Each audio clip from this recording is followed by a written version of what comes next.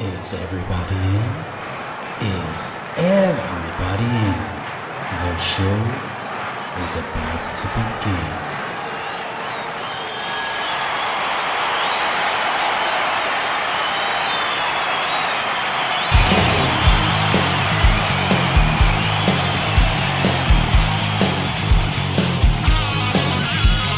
Welcome to the podcast, concerts that made us, interviews and stories, tales from the bus. We love taking you back to when it all went down. The greatest live shows and the cheering crowd sound. It's concerts that made us, concertsthatmadeus.com. Hey, this is GAZ, and you're listening to Concerts That Made Us. This is my new track called Slow Down.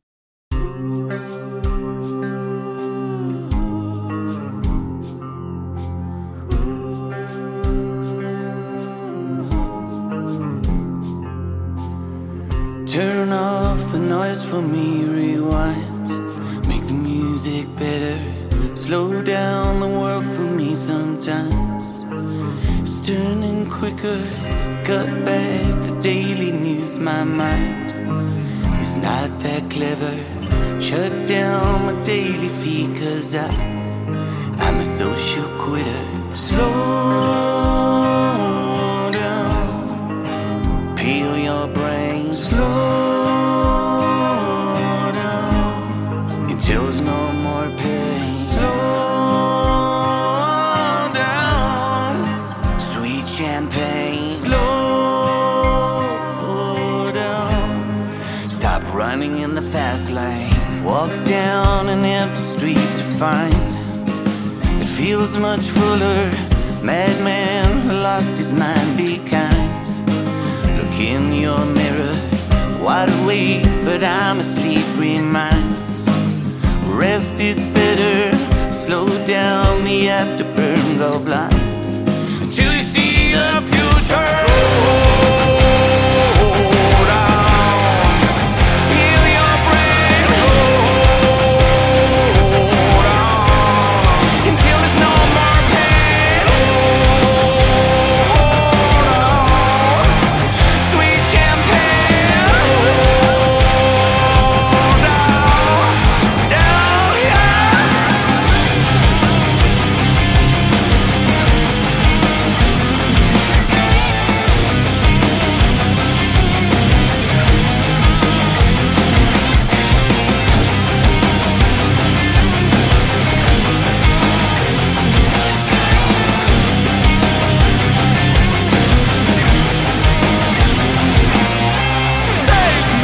Save me from myself.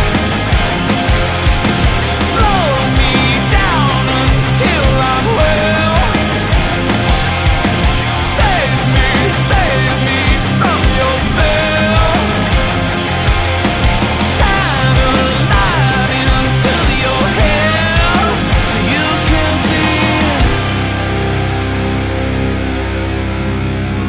see what you're meant to be.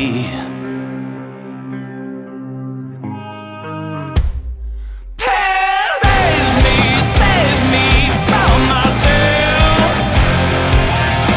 Slow me down until I'm well. Save me from despair. Drill a hole into my head so you can see. Guys, you're very welcome to Concerts That Made Us. Thank you so much. Good evening from South Africa, Johannesburg. Brian, lovely to be on your show, and I am absolutely stoked to be speaking to you about my new single called Slow Down. Yes, I am absolutely excited to speak about it with you. You released it on the 28th of July. Holy crap, what a banger. I must say now, I could hear a slight similarity with Ghost in the vocals, but what can you tell us about it? Well, I tell you what, we started this track out really slow, and you would have picked up on that. I love all the the achy kind of heartbreaky type of sounds, and we just got into it really, really slowly. Excuse the pun. But the song, it sort of built up to a point where it needed something. And my producer, Mark Billing, he's a South African musician and a South African Music Association award-winning producer. He said, right, we're going up now. And he just took it to the next level. And he kept going, and he kept going, and he kept going. And it just, I don't know, it's just turned into an absolute banger. And it was actually conceived as a soft song. Right, right. And I've read somewhere that at one stage you were getting a bit worried that the song was getting a bit too big for you. Yeah, absolutely. There comes a moment where the song grows to a point where, and hopefully the listeners read into this as the song picks up. And I had that hesitation of, can I pull this off? Can I actually do justice to this track? And that was the moment of doubt. And yeah, thank God we carried on. I took a couple of deep breaths. Mark Billing pushed the hell out of me, and we got it out. So yeah, it was a very, very strange moment in my career to get to a point where I thought this track was. I almost thought about handing it on to someone else who could do it in my head, and then we just did it and nailed it. So I'm happy we got that right. Right, right. And where does the inspiration for the track come from? What's the story behind it? Brian, the story is about getting out of the fast lane of our modern lives, about slowing down, reconnecting with yourself, and trying to turn off distractions like, the powerful social medias and the news and things like that distract us, and about resetting yourself and resetting your mind, rediscovering yourself and remembering who you are and who you were. And ultimately about saving yourself from yourself, if that makes any sense. Because we all run very, very busy lives, but when we slow down, just for a couple of minutes or a couple of days or a week on holiday, you start feeling normal again, man. You start feeling like a human being. You start connecting with yourself, and that's where it all stems to. The recording process, then, what was that like? I hear the vocals were done in just 7 hours. The whole track was done in 7 hours, Brian. I went down to Mark Billing's studios one afternoon about, I think it was just after 1 o'clock in the afternoon, and we were done by 7.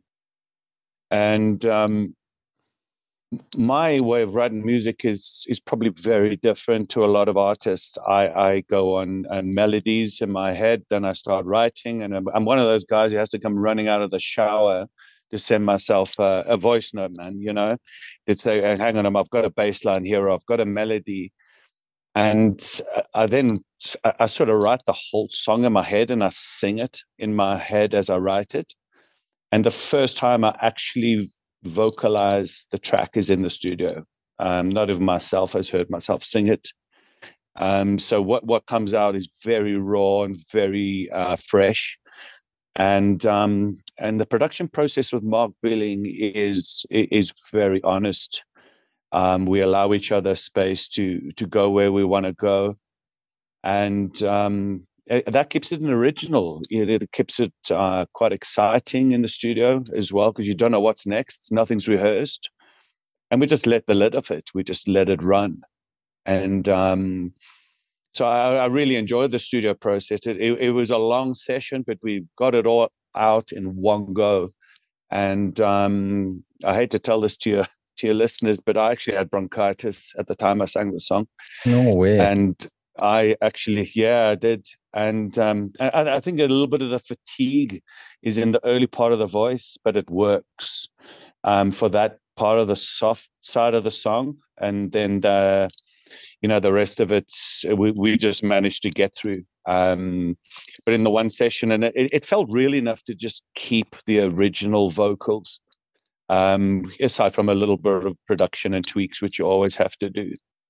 Yeah, that's quite the achievement now, singing with bronchitis, especially when you hear the track, you know? Oh man. Exactly. Well, there you go. I think we did all right. We pulled it off, and that's a good sign of a good producer, right? Exactly, exactly. Speaking of which, what was it like trying to find the right producer, and how did you end up working with Mark Belling?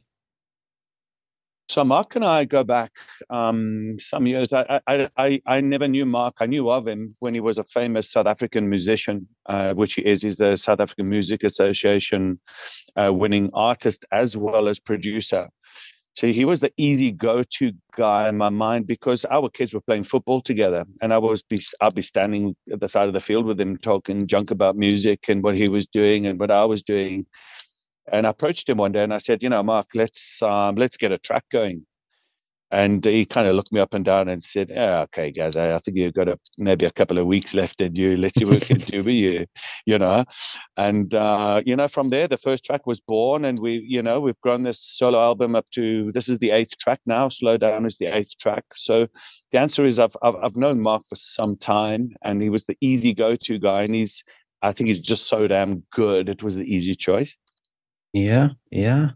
And you enjoyed great success as the frontman of Crush back in the 90s, but then you took a break from music. What led to you taking the break? And then to fast forward, why did 2020 feel like the right time to re-emerge? Excellent question.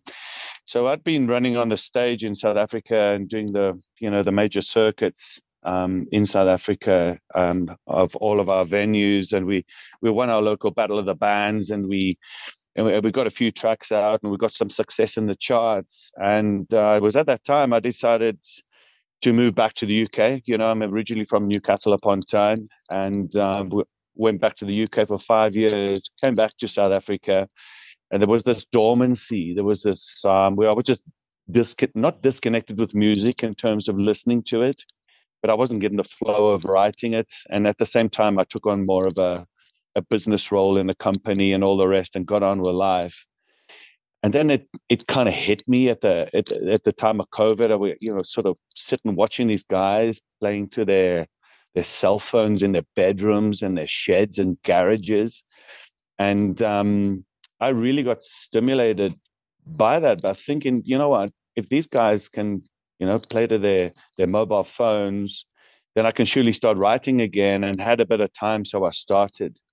And I think the real impetus is when you've had such a long break from music, which I've had, that coil, that spring just pulls back so hard that when the tap opens, it goes.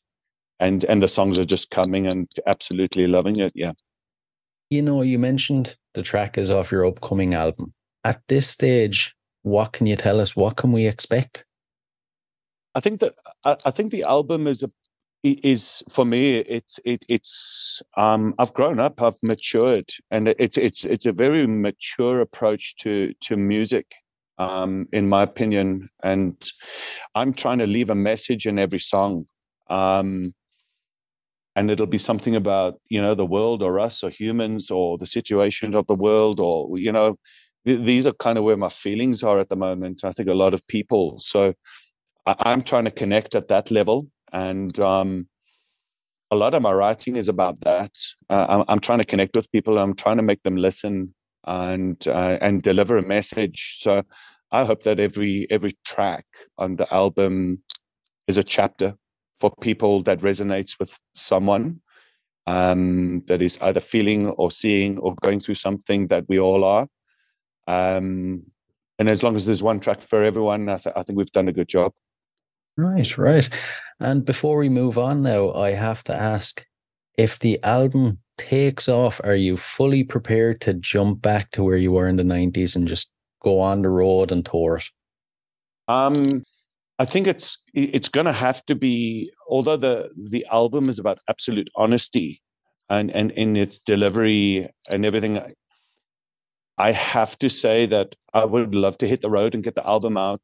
And and go and tour the album. But like anyone in life these days, it's got to pay the bills, right? You know, I'm coming from a low base.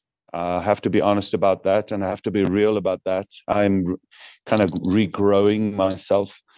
So I think if there's enough in it, we'll take the time to do it and do it properly. I'm not a sign artist. I've got no financial backing. It all comes from the love of music and getting the tracks out. So I hate to say it, and I hate to say it to the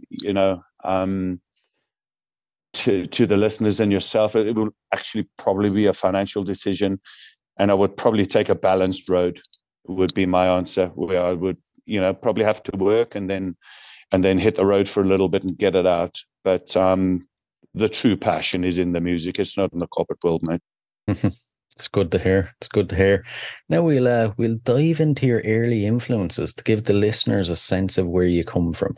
So if you can you remember your earliest musical memory? My very earliest musical memory, I'd be sitting with my granddad in Newcastle upon Tyne before we moved to South Africa, and he'd be playing these records. He'd probably be playing something like James Last or that kind of thing. And moving to South Africa, if I think about the heaps of albums and LPs that I was exposed to from my mum and dad, anywhere from Bread to Chicago to AC/DC to you name it, whatever was next got played.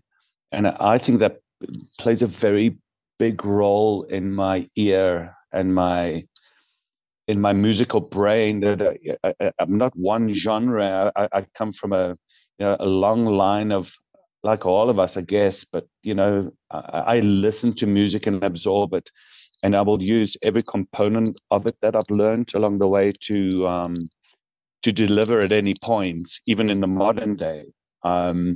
So my true love of when I get into music myself, I love Placebo, I love Pearl Jam, I love Live. I'll take me into the Coldplay space. I absolutely love Depeche Mode's old tracks, even some of their new. So very, very diverse, I think, in my listening. And this is what creates us, and that's what we draw on. I'm not saying I'm trying to sound like any of them, but we're really trying to do our own thing.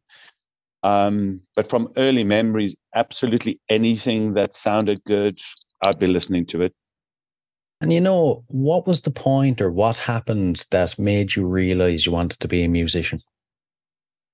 Sure. I think, and I'm going to try and be humble about this, but you get up on stage a few times and you record a little bit, or you are a little bit younger and you're working in choirs, or you're auditioning for our South African National Drakensberg Boys Choir, whatever. I've always had a vocal ability, and people haven't been scared to say, Gaz or Gary, you got a voice, mate, and you should look at using it. And that, connected with a passion, is always going to lead to you wanting to do music and sing and write. So if that answers your question, I think the ability to deliver is very important, and I enjoy it. I'm in my absolute universal space when I'm in music. So why not? Why not go with it? Yeah, true. Now, this is a very interesting one. Moving to South Africa from Newcastle, how do you think it kind of affected the music you were exposed to, or the music you were into? Excellent question. Because a lot of South African music in and around the time of coming into South Africa, from the late 70s until at least the early 90s, a lot of people will recall that South Africa went into it was in the apartheid era of South Africa. There's no getting away with it. And there were a lot of sanctions around South Africa at the time. And we stopped getting Coca-Cola. We stopped getting mainstream media. We stopped getting great records of the world. But the few people that traveled hid them or brought them in. And we get to hear those. We get to hear those at parties, or we get to hear them here and there. So the local scene became very strong, although it was highly censored. So I would say my musical influence was masked in terms of the rest of the world. And this is why I had all those LPs on repeat. Whatever was there, you played. Because you just weren't exposed to too much of the world. And then boom, it all opened up and we all went mad in the 90s. So that definitely shaped a lot of, I think, South Africans over the years. That said, the local South African scene was really, really big, and we have some very strong local artists. I'm actually, I hate to tell you this, I'm actually out at a gig right now. It's not the reason I had to struggle on the call, but I'm sitting, I'm sitting in the back room of a pub here, and I've got one of my best mates on stage at the minute who's just released an album as well. The South African music scene is very strong now, and it always has been, but it's been an underground scene that has never got out, and we just never got a lot in. This is the perfect question. So since you're actually at a gig right now, as a concert goer, what concerts do you think have made you? I tell you who we've had over the last 10 to 15 years that has absolutely blown me away. We've had Live and Ed Kowalski here a couple of times, and I absolutely love the band Live. They put on such a big gig. We've had U2 here on the 360 tour some years back at 110,000 First National Bank Stadium. We've had Coldplay. We've had UB40 in the past. We've had Bon Jovi, and these kind of we don't get too many tours down here compared to Europe and the US. So I would say these are the kind of bands that shape that shape our scene. Because you get such limited exposure. In terms of the context of the world, you get so many people going, and those bands succeed. So those are the kind of bands that have shaped me. We've certainly had the AC/DCs, and we've certainly had the Queens at Sun City as well.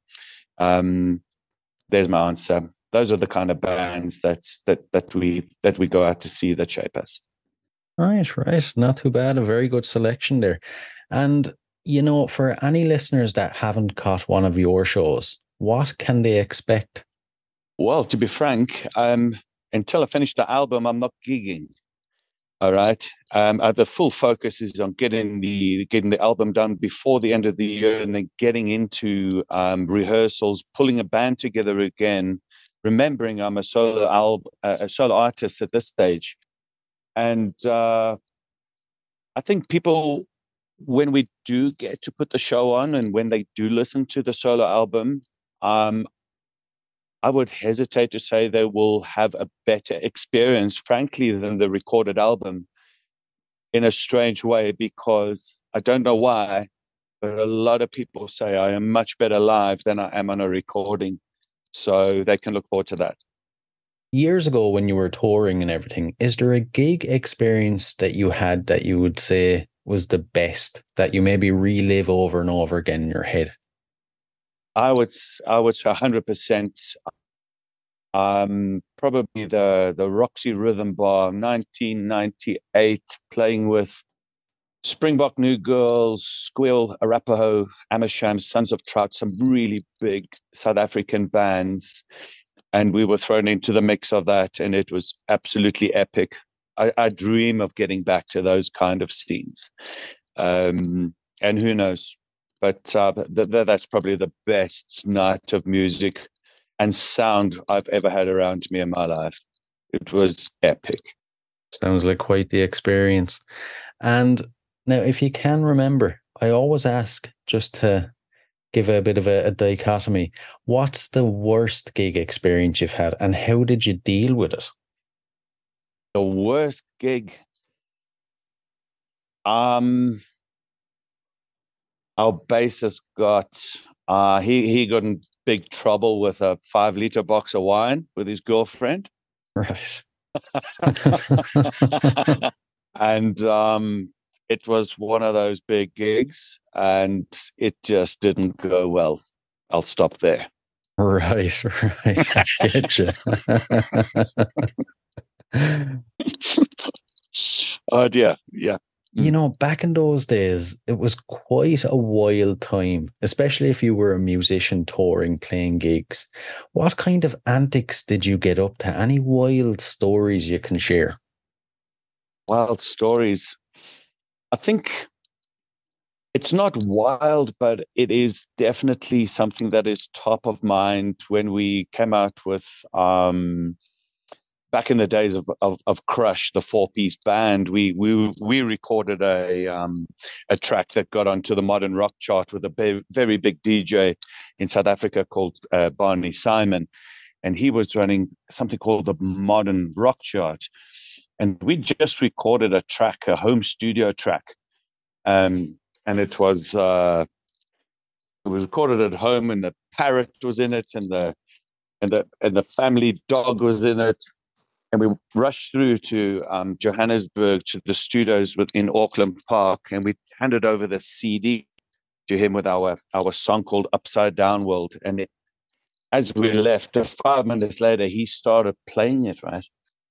And that honestly is probably the wildest experience. If you think about the digital world now and how we send each other tracks and you listen to music, we drove 50 kilometers to deliver a CD. And 10 minutes later, we were driving home and it was on air. And that just absolutely still blows my mind. I could imagine that would really blow you away. Oh man. And you know, nowadays, I know you're starting off, you're doing the album, but how will you measure success when it comes to your music? Self-satisfaction, Brian. It's not going to be up. It's not going to be about the likes and the thumbs up and the loves and the sharing. It's going to be about completion. It's going to be about a challenge to myself to do this. Ticking a big box, probably from the age of a very young man, saying, one day I will do an album, and I'm on that path. And there needn't be any accolade at the end of this, other than single by single or whatever it is, that we managed to entertain a few people, that we leave some kind of legacy, that there's some memory, and that the songs are good. And this is why we're not rushing. Right. I like it. I like it. And before we dive into the last couple of questions then, what's your plans for the rest of the year? When exactly do you expect the album to be out? When do you expect to be playing it live? So, in my estimation, and the taps are open, I'm receiving a lot of music from God at the moment. And it's coming so quickly at the moment that I probably can't record it quick enough. But I'd love to be done by the end of the year. Let's be honest. And I do believe that we'll probably ended up recording 14 tracks, but only 10 or 11 will have made it by the end, because of the way the album is shaping out. So I don't want to rush that and commit to a stage until it's fully done. But that would be the plan. The plan would be to finish up, to make sure the album's got structure, and then let's get a promoter behind it, and let's get some events set up, and let's see where it goes. Let's see who wants us, and if we've got to play in Southern Ireland, I'll come and see you. Brilliant. I look forward to that. I actually get a sense that when you finish the album, you're going to have enough material ready to go for album number 2. Quite possibly, but I don't know if I want the duration of another solo of another album. I think I would probably concentrate more on the singles, the way that music world is going on at the minute. I think an album is a it's somewhat of a selfish thing, potentially these days, because it's not entirely necessary. The world and the music world is all about singles. It's concerts that made us, but yeah, there's singles that made us as well. And so, so this could be one of them, being slowed down. But come the end of the album, that's just a big tick in my box. And then I think it's about delivery of one at a time. That seems to be the way to go nowadays as well, staggering the releases and just constantly keeping something out there to keep people's attention. I have to say so. And, if I look at the music cycle at the minute, you're probably looking at about 3 months. I think if you're going to make something from the heart, make it good, promote it well, have it well written and well produced, that's kind of the cycle. So, and that's fine with me, right? I'm quite happy at that pace. I'm not chasing anything. If you're with me, I just want to put one good track out at a time. And if it takes 4 months, so be it. If it takes 2 seconds, that's fine as well. So let's just see how it unfolds, because the first song we wrote together was 3 hours. But the hardest song I've ever written, frankly, is Slow Down. It took me ages. I just had to have the right words. It was not about the music. It had to be lyrically strong. So you just got to give it the breathing space to make sure that you're happy, because no one wants to put something out and say, well, we just did it and we did it in a rush. We did it and we meant it and it was the best we had, is much more powerful and much easier to live with. Yeah, definitely. Right, we'll dive into the last couple. They're random, but I'm interested to see your answers. If you could see any performer from history in concert for one night only, who would it be? I probably would go with, and it's going to sound interesting to you, I would probably go to a David Bowie concert. I've never seen him. I've never seen Bowie. I've never seen the night. And I just have absolutely grown up loving the styles, sounds, changes that Bowie took us all through. So I think for me, I'd probably go Bowie. Can't argue with that. That would be one hell of a night. And the next one, so it's a bit odd. If you had to spend 24 hours locked in a room with any musician from history, who would it be? I'm flicking all these albums through my head here. Dear me. Any artist through history. Do you know what I'd love to do? And it would be absolutely wild. I'd probably sit in that padded cell for 24 hours with Ozzy Osbourne. It would just be right off the charts. I would love to see what's really going on in that man's head. That actually would be very interesting. Yeah. Let's go, Ozzy. Yeah, let's go, Ozzy. Good one. And the final one. So, what song would appear on the soundtrack to your life? What song would appear to the soundtrack to my life? I'm going to say Mad World by Tears for Fears, because I actually, if there was any song I wished I'd written, it is that. In fact, to a point when you read those lyrics, and I wish I'd written them, to the point where I'd actually like to do a cover of that, but in a rock style, alt rock. I don't think it's been done before, but I believe the words are absolutely beautiful, and just what it means. It's it's Mad World, and for me, a lot of my writing and thinking comes from that type of space. So that would be my answer there. I know it's a pop song. It doesn't matter.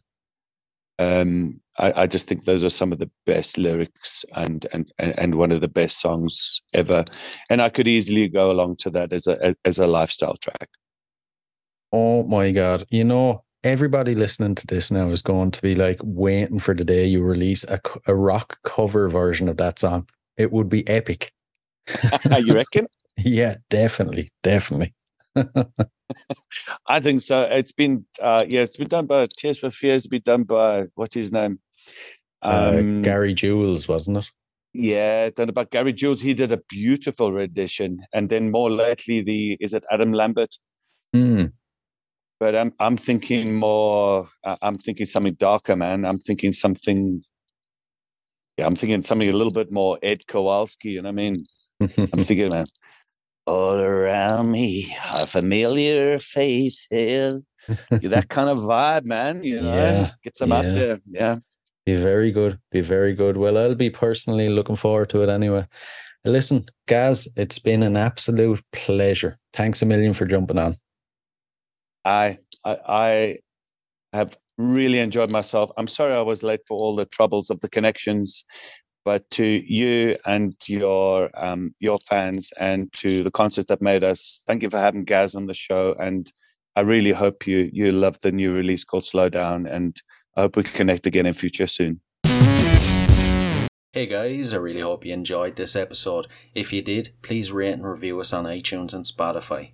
And if you're interested in signing up to Band Builder Academy, use the link in the show notes below and enter the code CONCERTS and you'll receive 10% off. So, until next time, keep rocking.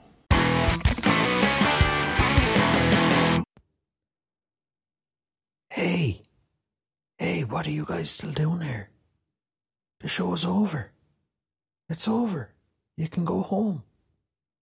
Go on. We'll see you next time. We'll be here.